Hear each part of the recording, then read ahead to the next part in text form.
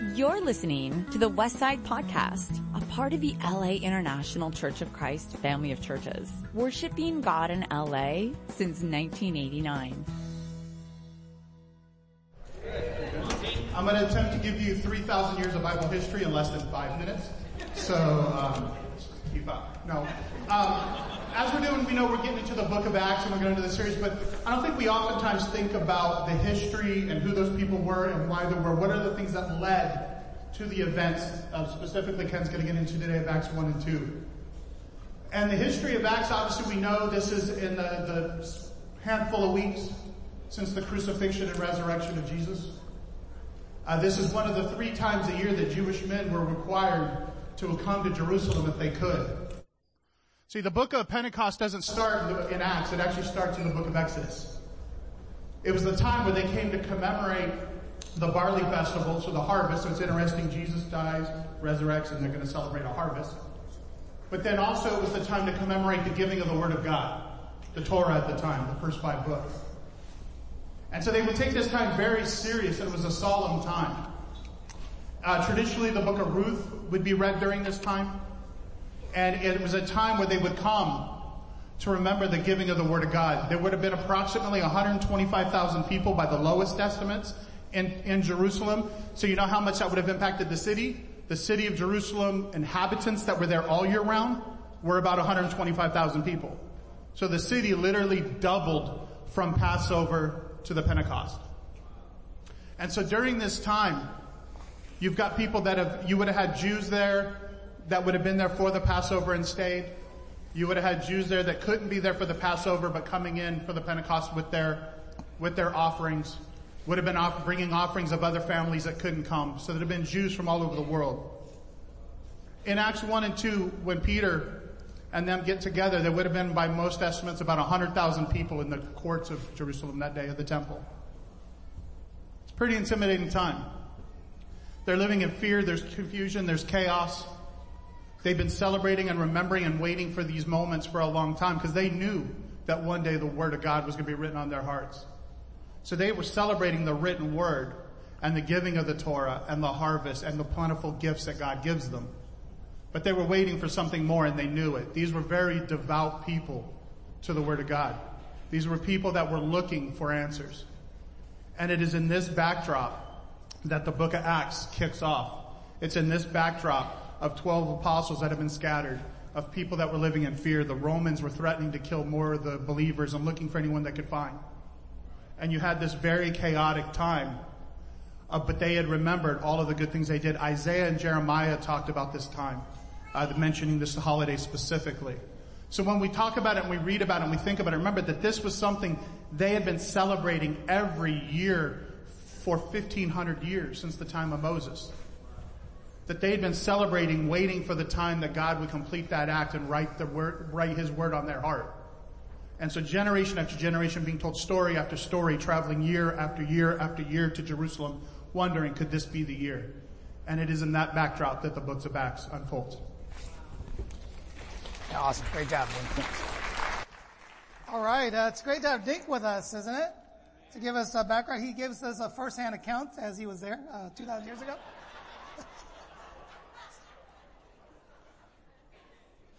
All right, so we are going to do Acts 1 and 2 today.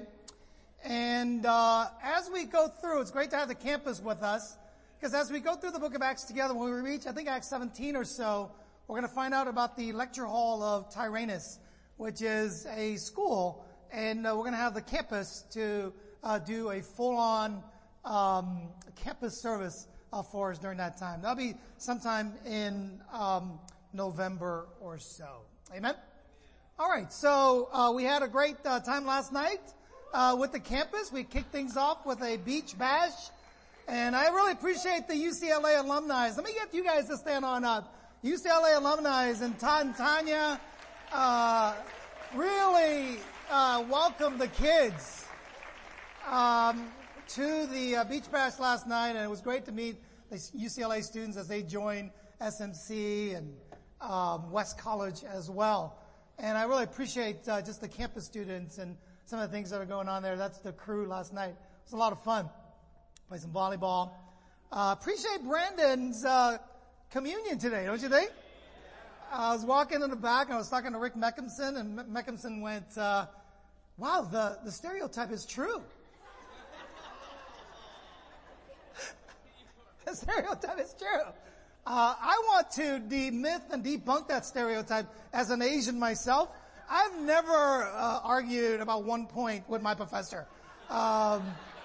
My 1 point never really made that big of a difference, so never really had that opportunity. So Brandon, between me and you, we're kind of going to even things out a little bit. Wow, I didn't know that it hurt you that much at 1 point, but I'll pray for you, okay? I will definitely. You got my heart there, brother. So you want me to talk to that professor? Like, you want a note or something? Do you want a note? Like, maybe we can all write a note for you and get that point back. We want that point back. The series that we're doing is called Under Construction because as they were building the church in the first century, we are doing the same today. Okay? So as we look at these scriptures, they're meant for us to really look at and to interface with and to really consider, okay, what does that mean for us today, 2,000 years later? And as we get to the book of Acts in Acts 28, it's almost like it was never finished. The book of Acts left with Paul in jail there in Rome, and the Bible says that he spoke the word unhindered and boldly. Okay? And that's perpetuating until what we're doing today. Okay, so it really helps us to understand that the church is under construction. It's kind of like LAX. You ever been to LAX? You hear I always say, we are building a world-class airport. I moved here 10 years ago. I heard that 10 years ago, and I took a flight like 2 weeks ago, and I still heard the same thing. It's like LAX. I mean, we're continually building and adding new things. I grew up in the Bay Area in San Francisco. The Oakland Bay Bridge, the Golden Gate Bridge is like that. Every time they finish, they'll start on the other side over again. They always are painting the bridge because it's such an iconic structure in the Bay Area. So the book of Acts, really, we're studying out what it means to see the New Testament church. And we're going to take some lessons from the New Testament church. And we laid out some things there. Deepen our understanding of God's Word. We want to build unity in our fellowship. Love people like true disciples do. Those are the three things that we want to do. It's not fitting there because I think we're switching over from PowerPoint to Keynote. That's why you're going to see a little bit of a switch there. Next time we'll do a better job. It's my fault, actually. All right. As Dink mentioned, that this is not just a bunch of guys getting together in Acts 2 or Acts 1 to start a church or a club on campus. This was prophesied about hundreds and thousands of years before the church got started. And Isaiah talked about it.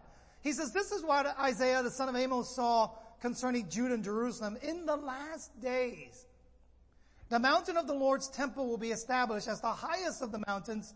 It will be exalted above the hills, and all nations will stream to it. God's vision has always been an international, eclectic group of people.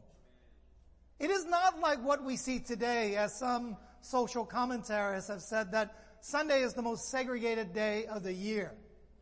And people will tell you that. They say that, on the regular days we go to work, we have to intermix with people, but on Sunday, that's when we get to be with our own people. I can't believe that that's what is coming out of the mouths of Christians even. But yet that's what it is. And yet when we look at the scriptures, and we are what? Informed by what? Society or scriptures? Scriptures. So when we see stuff like this, it should really help us to understand, get a vision of what the church is all about. Amen? This is about probably in the 7th century BC. And as Dick mentioned earlier on, Daniel talks about the kingdom of God too.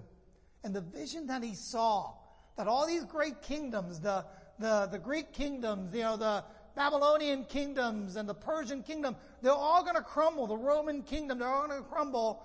But God's kingdom is going to live and move on forever. And that's what we want to talk about today.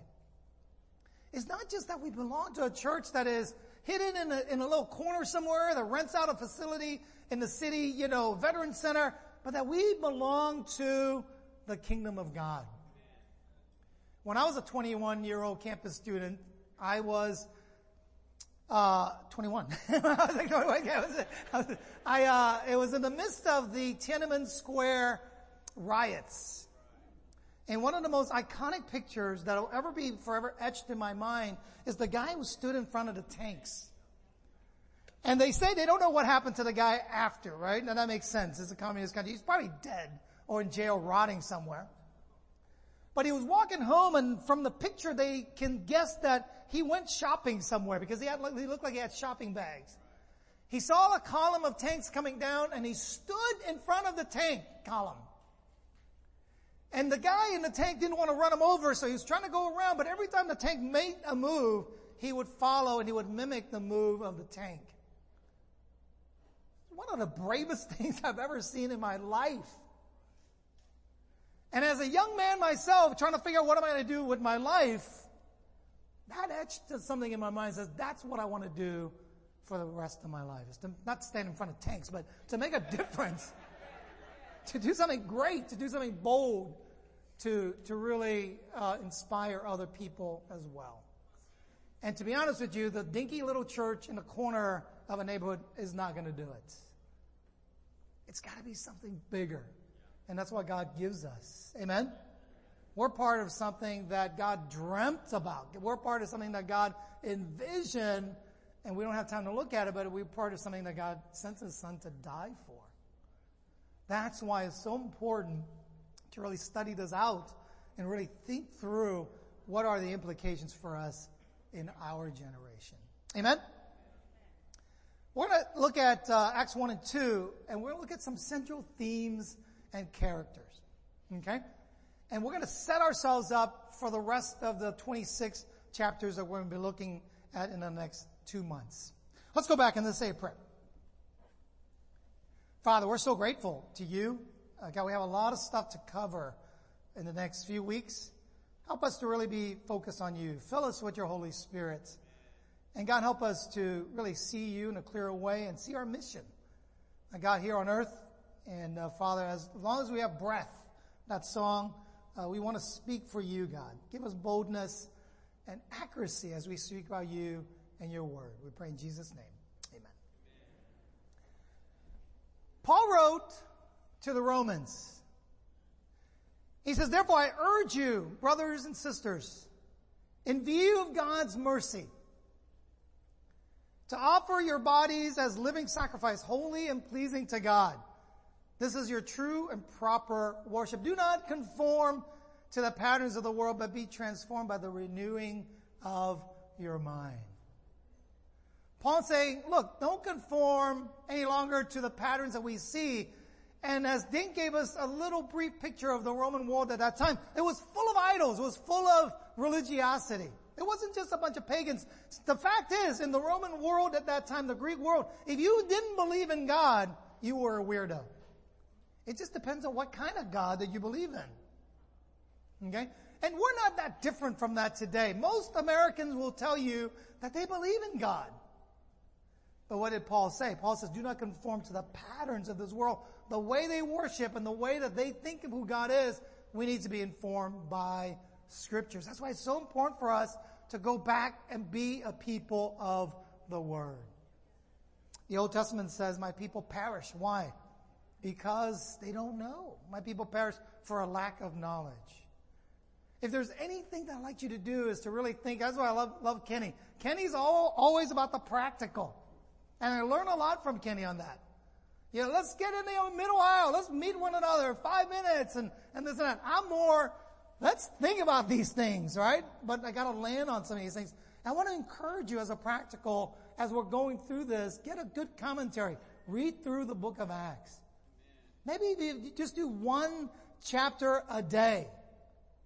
You know, just really dig into it. And even if you don't have a commentary, there is something about intentional reading of the Scripture. Just reading it over and over and over again, and getting the NIV, getting the NASV, and these different versions of the Bible, and really get into the Scripture, being infused by Scriptures. Amen? So that's what Paul is trying to do. He said, do not be conforming religiously to the patterns of the world. And we're going to be talking about some stuff here that it's going to be confronting some of those things that are flying around in 2018 America today. And that's why it's so important that we go back to scriptures, right? Because I don't want you to think, well, Ken made these up. You and I have to really, it's not my words. These are biblical words. We got to look at these things together. Okay, so when I was a young minister, I was always trying to convince people of stuff. 30 years later, I'm like, hey, look, this is what it says. All right, what do you think? I can totally see why Jesus asked more questions than he received. What do you think? Who do you think I am? What do you say? You got to go back and forth with the Word of God. There are three things I want to look at in the book of Acts 1 and 2. Number one is the need for human leadership. You see, Jesus only spent 3 years of his life here. That's it. 3 years. He didn't even get a bachelor degree. I mean, he didn't get it. 3 years. Well, he finished early, right? The second is the role of the Holy Spirit. Who's in charge in the book of Acts? These bunch of guys getting together scheming, or is it God himself through his Holy Spirit? And number three, the gift of repentance. You know, that word metanoia in the Greek and in the English, it's such a religious word in some ways, and people are turned off by it, repentance. And yet, you know, I want to really look at it and go, it's a gift to be able to change, to be able to be transformed, to be able to have a new way of thinking in our minds. You know, Lena and I have been married for 26 years, and we're still working on stuff. And a lot of what I find is just the way that I think needs to change. The way that I see our past needs to be tweaked or changed or brought out into the light and discussed over and over again in order to change. Point number one, the need for a human relationship. This is pretty cool. After he said this, Jesus, he was taken up before their very eyes, and a cloud hid him from their sights. Jesus lays out this great, incredible, amazing scheme for world domination, and then he takes off. And if you continue to read in Acts chapter 1, the Bible says that the disciples looked up into the sky, and then the angel had to say, what are you looking at? He's coming back, but not now. And the disciples, you must have, I think about this all the time, how they must felt. This is all me. I got to really take care of this. And then I think they were really intimidated by that as well. And I think we feel like that sometimes as well, right? What do? We got this church here, you know, I'm in the midst of my job and I see all these people. I'm confronted with all these different scenarios. What do? I got some good news. We're not alone. Amen. But there is a need for human leadership though. Okay.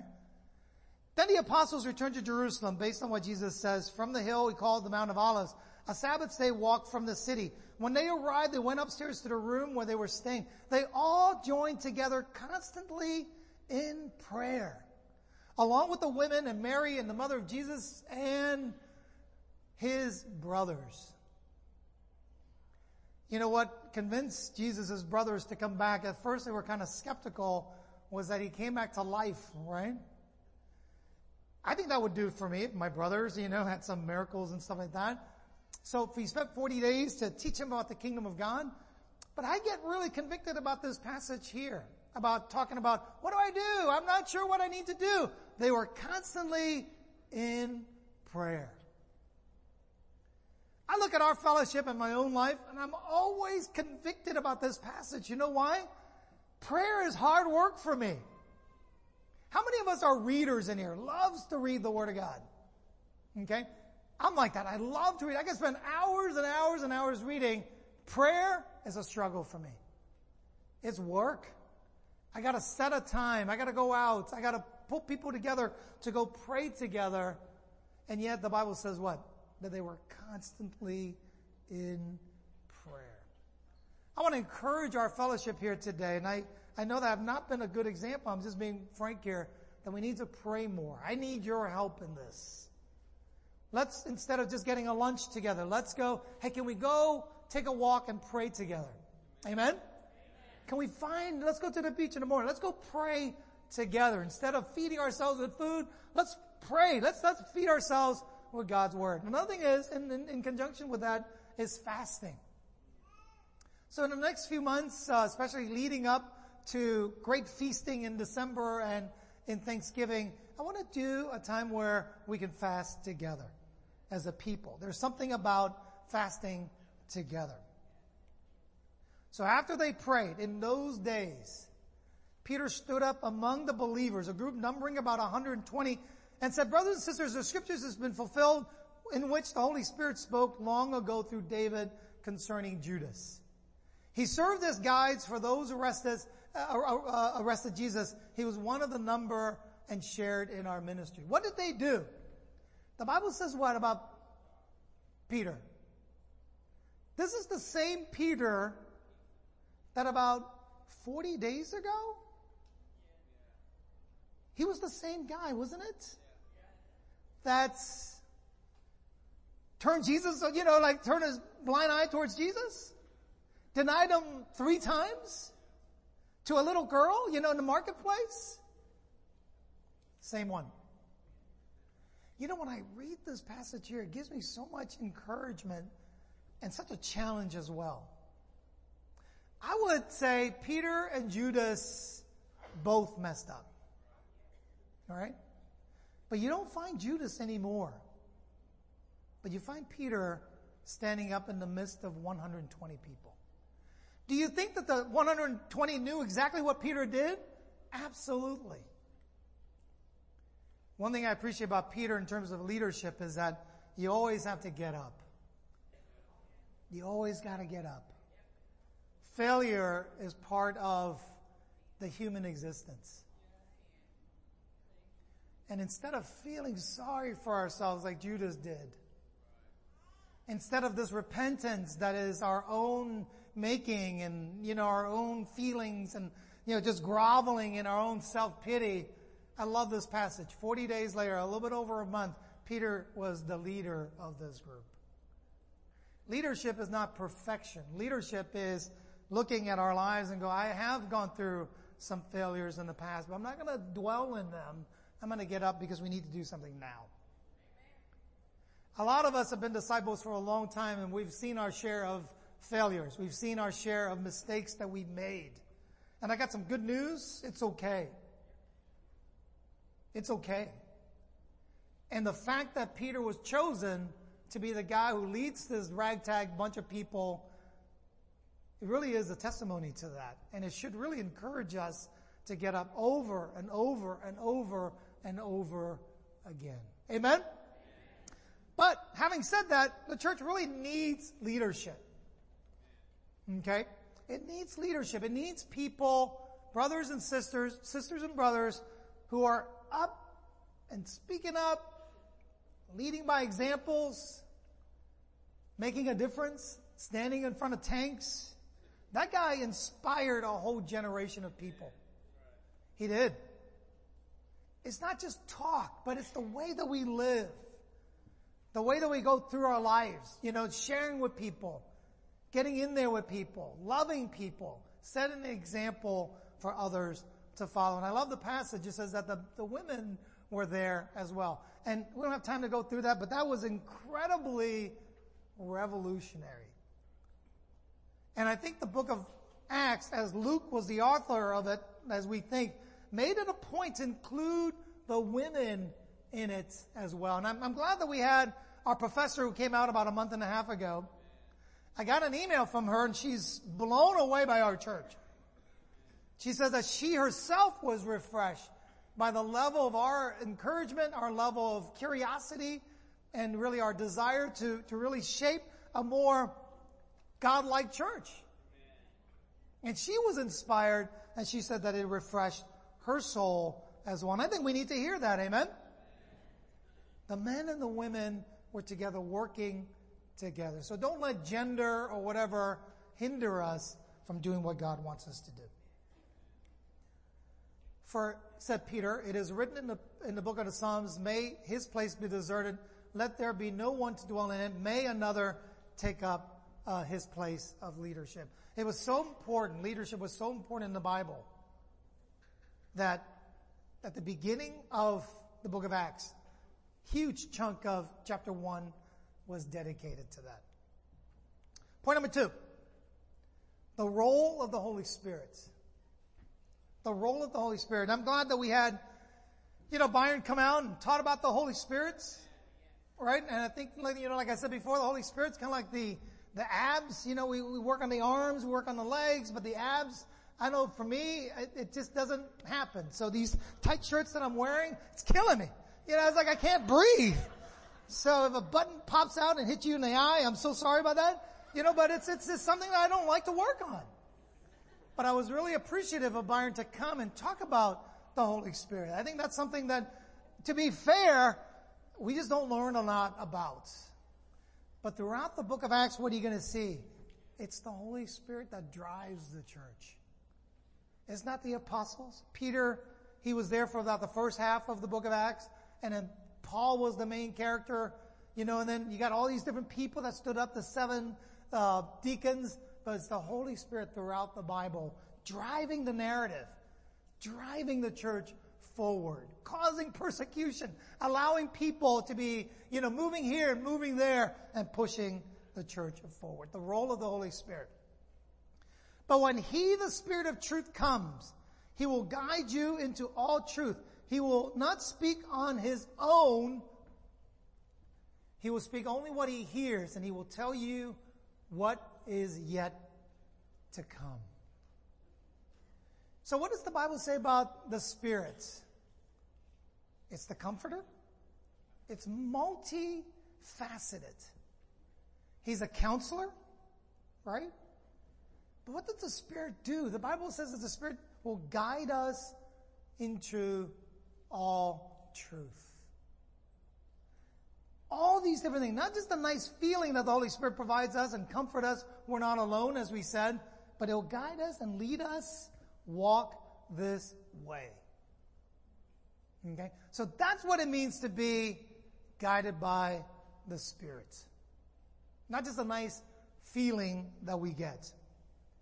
He will glorify me because it is from me that He will receive what He will make known to you. All that belongs to the Father is mine. That is why I said to the Spirit, that the Spirit will receive from me what He will make known to you. That seems like a mouthful. But you know what that's basically saying in John? God the Father, God the Holy Spirit, God and Jesus, they all work together. It's a God thing. So when you look at the theology of the book of Acts, it really does point to the fact, it doesn't say Trinitarianism or any of those things, but it describes what and who God is. So that helps us a little bit. It's, the Trinity is one of the hardest things for theologians to explain. It's just one of those things. It's easy to understand, but it's also hard to explain as well. Okay? So, they get together, and here's what happens. And the Holy Spirit makes a statement about who's in charge of the church back then and who's in charge of the church today. It says, when the day of Pentecost came, they were all together in one place. Suddenly a sound like the blowing of a violent wind came from heaven and filled the whole house where they were sitting. They saw what seemed to be like tongues of fire that separated and came to rest on each of them. All of them were filled with the Holy Spirit and began to speak in other languages or tongues as the Spirit enabled them. What were these people empowered by? The Holy Spirit. What got the church started? The Holy Spirit. What made a definitive mark that who's in charge of the church? It's the Holy Spirit. What does that mean for us here, 2018? Does the Holy Spirit still lead the church? Absolutely. What does that mean for us in 2018? All of our plans, all of the things that we're thinking about, they're great, but let's leave room for the Holy Spirit. Amen? Let's be flexible. Let's be flexible in terms of where the church is going to go. I know for some of us here who are like really control freaks a little bit, that's a hard one for us. But as we read the book of Acts, they did some crazy things that were not planned. They turned on a dime in terms of, where they went, what city they went. They got kicked out of cities. And, John, I don't know if you guys know, but we have a little monitor here that gives me a little bit, and John put in red, move it along. So, I will. I appreciate it. It's not the Holy Spirit, that was John. That was more like John. So, alright. So, I think we gotta be humble. I think we gotta really be able to be humble. We're not in control of this thing. Amen? We're not. Let's be flexible. Let's learn how to be flexible people, not stoic and just crusty, and we can get like that if we're not moved by God's Holy Spirit.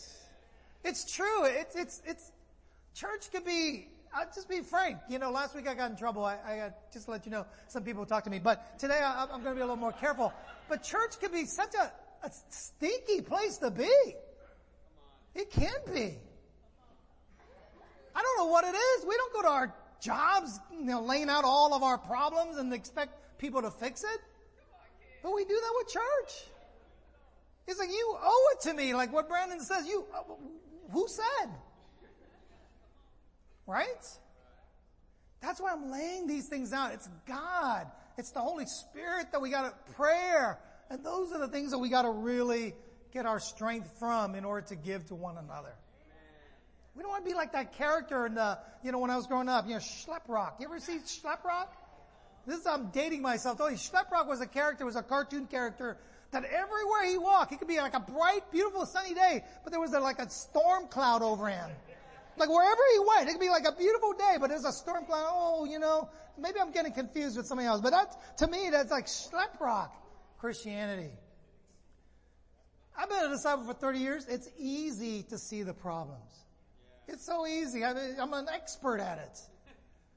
What is hard is to really figure out how to fix it and setting an example, being a leader of it. Amen? Let me close on out. I appreciate John. After I said that, he took it right off. That was the Spirit. All right? The gift of repentance. The gift of repentance. Then he opened their minds. This is in the book of Luke.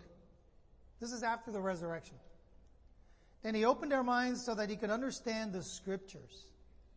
He told them, this is what it is written. The Messiah will suffer and rise from the dead, and on the third day in repentance for the forgiveness of sins will be preached in his name to all nations, beginning in Jerusalem. I'm going over and over and over again because these disciples needed to be reminded. They needed to know that what we're doing is scripturally based. Okay, it's got to be scripturally based. And the Bible says that repentance is part of that. So Peter, remembering the words of Jesus, utters this principle, this theme, to the people that were to be the first members of God's church. He says, this man was handed over to you by God's deliberate plan and foreknowledge. And you, with the help of wicked men, put him to death by nailing him to the cross. But God raised him from the dead, freeing him from the agony of death, because it was impossible for death to keep a hold of him. What did Peter say? We are, I appreciate what Brandon talked about. We get so, we're so entitled sometimes. But Peter is trying to point out, hey, we all put Jesus on the cross. Even if there's no one else, we're the people to put Jesus on the cross. Not the Jews, not the bad Jews or the Romans, but all of us put Jesus on the cross. Amen? When the people heard this, they were cut to the heart and said to Peter and the other apostles, brothers, what shall we do? Remember last week we talked about inside out? The church is not about these programs or these productions that we put on. It's about who we are as disciples inside out. The quality of our lives. Last week I confessed some sins and some people came up to me and go, Ken, it makes us maybe not trust you as much. I'll tell you the truth. Sometimes I do that just to let you know what's going on in my life. In the 26 years I've married to Lena, I've lied to her twice. In the 30 years I've been a disciple, I've not looked at pornography, even though I struggled with that every day when I was in college. Not even one time. Okay? So I share these things with you to let you know what I'm working on, but what I do work on in my heart 30 years later is I've become a little bit like the older brother. That's my sin. The crustiness and the bitterness and the anger and the lack of faith in people and in the world and in the church even. Right? So these are the things that we're working on that we constantly have to be cut to the heart about. Peter replied, repent and be baptized, every one of you, in the name of Jesus Christ for the forgiveness of your sins, and you will receive individually the gift of the Holy Spirit. The promise is for you and your children, for all those who are far off. This was the normative way that people became Christians in the New Testament. They repented and they got baptized. This is the pattern that was set before us. Okay? What if you get baptized, you don't repent? I don't see that pattern. It works together. Okay, in India, they used to have these people called rice Christians because, these missionaries would go there and they had a big old truck and they had a baptistry in the truck and they had big bags of rice. And then if you agreed to get baptized, they'll give you a bag of rice. And so that's why they call them bag rice Christians, right? Does that work? I don't think so. All right? Repentance and baptism goes together, and other things as well. Let me close out with this. The church is made up of people that are constantly repenting. That's what a church should be like. Amen? How pleasant it would be if we come up to each other and says, this is what I'm working on. What are you working on? Isn't that cool? This is what I'm working on. Not down, not depressed, not sad, whatever, but the gift of repentance. This is what God is giving me a chance to work on. That's refreshing. Not pointing the fingers first, but looking at ourselves with confidence. We talk a lot about grace, and that's what grace is. Grace is not this, not looking at our own lives and just trying to grab a feeling of like, God loves me, and trying to convince God loves me. God loves you. I talked to Gabby the other day. I said, we're proud of you, right, Gabs? She goes, yeah, I know, Dad. He goes, how do you know? I just know. I go, wow, that's a great answer. I just know. God loves us. How do you know? I just know. And it allows us to repent. Amen? They devoted themselves to the apostles' teaching, to the fellowship, to the breaking of bread, and to prayer. Everyone was filled with awe. Many wonders and signs were performed by the apostles. All the believers were together and had everything in common. That's a great fellowship. Amen? It comes with leadership. It comes with being guided by the Holy Spirit. And it comes with understanding what repentance is. It's a gift of God. All right? All right. Have a great week. All right. You've just listened to the Westside Podcast. For more information about our ministry, please visit thewestsidechurch.com or laicc.net.